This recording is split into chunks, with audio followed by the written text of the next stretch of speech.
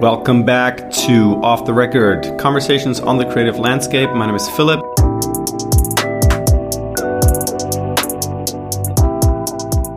We're back with a short episode. In this episode, we're going to discuss 3 questions that are always the same for all of the guests. If you want to listen to more interesting thoughts of those guests, just check out the previous episode. Hello, everyone. Welcome back to Ben Babbitt. Ben Babbitt is a producer based out of Los Angeles. We had a big episode with him. You can listen to it on this podcast. He shared a lot about his work, about what he thinks about the industry.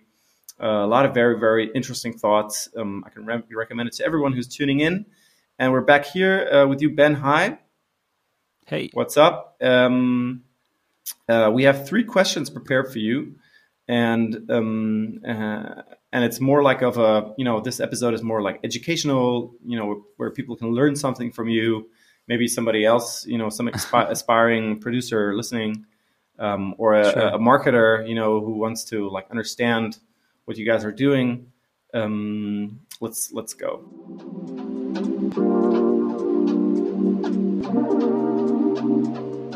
What do you think all artists should know?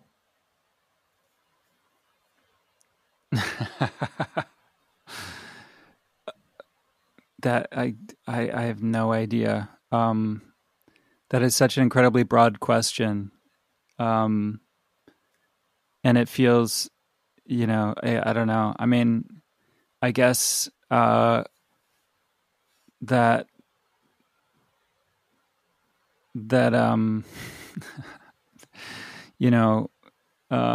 culture moves in waves and trends, and your work may or may not line up with those, and that, whether it does or not doesn't determine its value. And if it doesn't currently, it could in the future.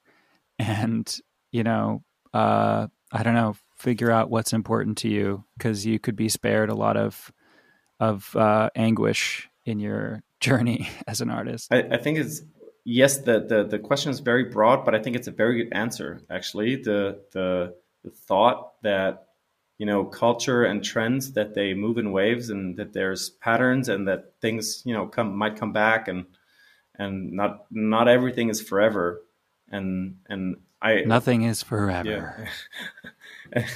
What I understand, what you're probably also want to say is that, stick to your, what you want to do, and that the time for your type of, art is going to come. Is that what you want to say? Or? No, not necessarily. I don't know that, I guess what I mean is, like, I wish that I had spent more time thinking about what was really important to me when I was younger, and was able to sort of kind of feel some sort of be somewhat at peace with whatever my values were. I think if you value being relevant to what is deemed relevant by culture in the moment, it can just be a real roller coaster, and I'm not saying that I've necessarily done that per se exactly, but there's a tension there in being a creative person trying to be active and have a career, and then interact with culture and the ebb and flow of that, right? Okay, I think that's it's a pretty, as I said, it's a pretty good answer, I think, to this broad question.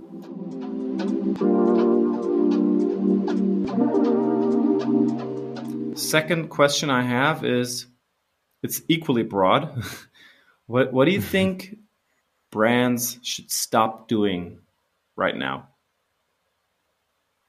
Should stop doing? I think that they should stop. Yeah, it's broad. I mean, brands. What does that mean? Businesses, like all brands. No, I think brands that are sort of following this trend of making very broad statements about inclusivity and diversity, as you know, and that brands aligning themselves with those values, and then sort of leaving it at that and not making it actionable, and not actually sort of taking the opportunity to examine the ways in which they may or may not be perpetuating certain kinds of inequality, and seeing what they could do to counteract that. Often I think the best opportunity a brand might have maybe two parts. A brand might have in actually sort of following through with some of these statements is one within their own company, and sort of like, you know, starting with the people at the top, and what does that group of people look like? And if it doesn't line up with their sort of public statement of being, you know, diversity and inclusivity and, you know, LGBTQ, et cetera, communities are important to us, make that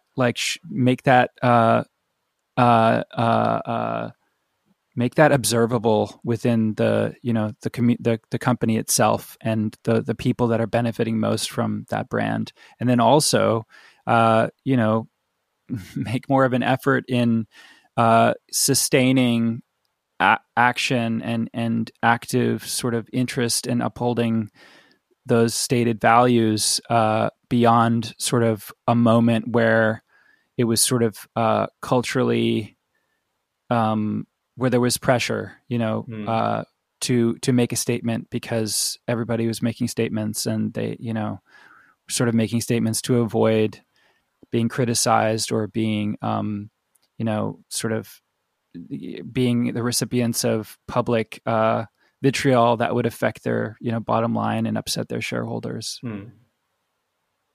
So basically, brands, make your statements actionable and prove, you know, put your money where your mouth is. All right.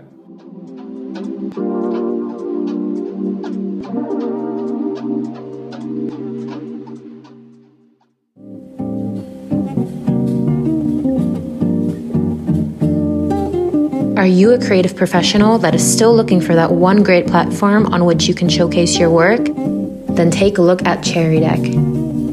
Not only can you create a portfolio to showcase your work to relevant people within the creative industry, but you can also apply to jobs and opportunities, as well as optimizing your marketing and network. Sign up to Cherry Deck today at cherrydeck.com/sign up.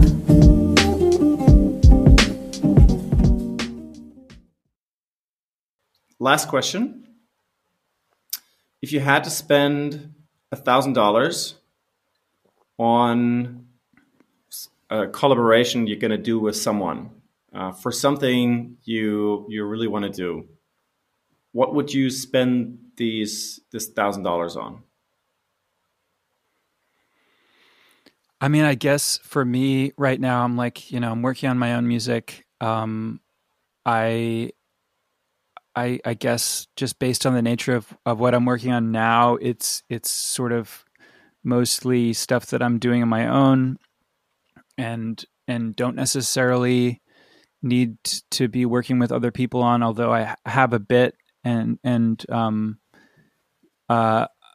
one thing I think that I'm starting to think about is like how, you know, if I have a release, you know, what the sort of visual representation of that would be in terms of, you know, artwork for the release or videos or whatever.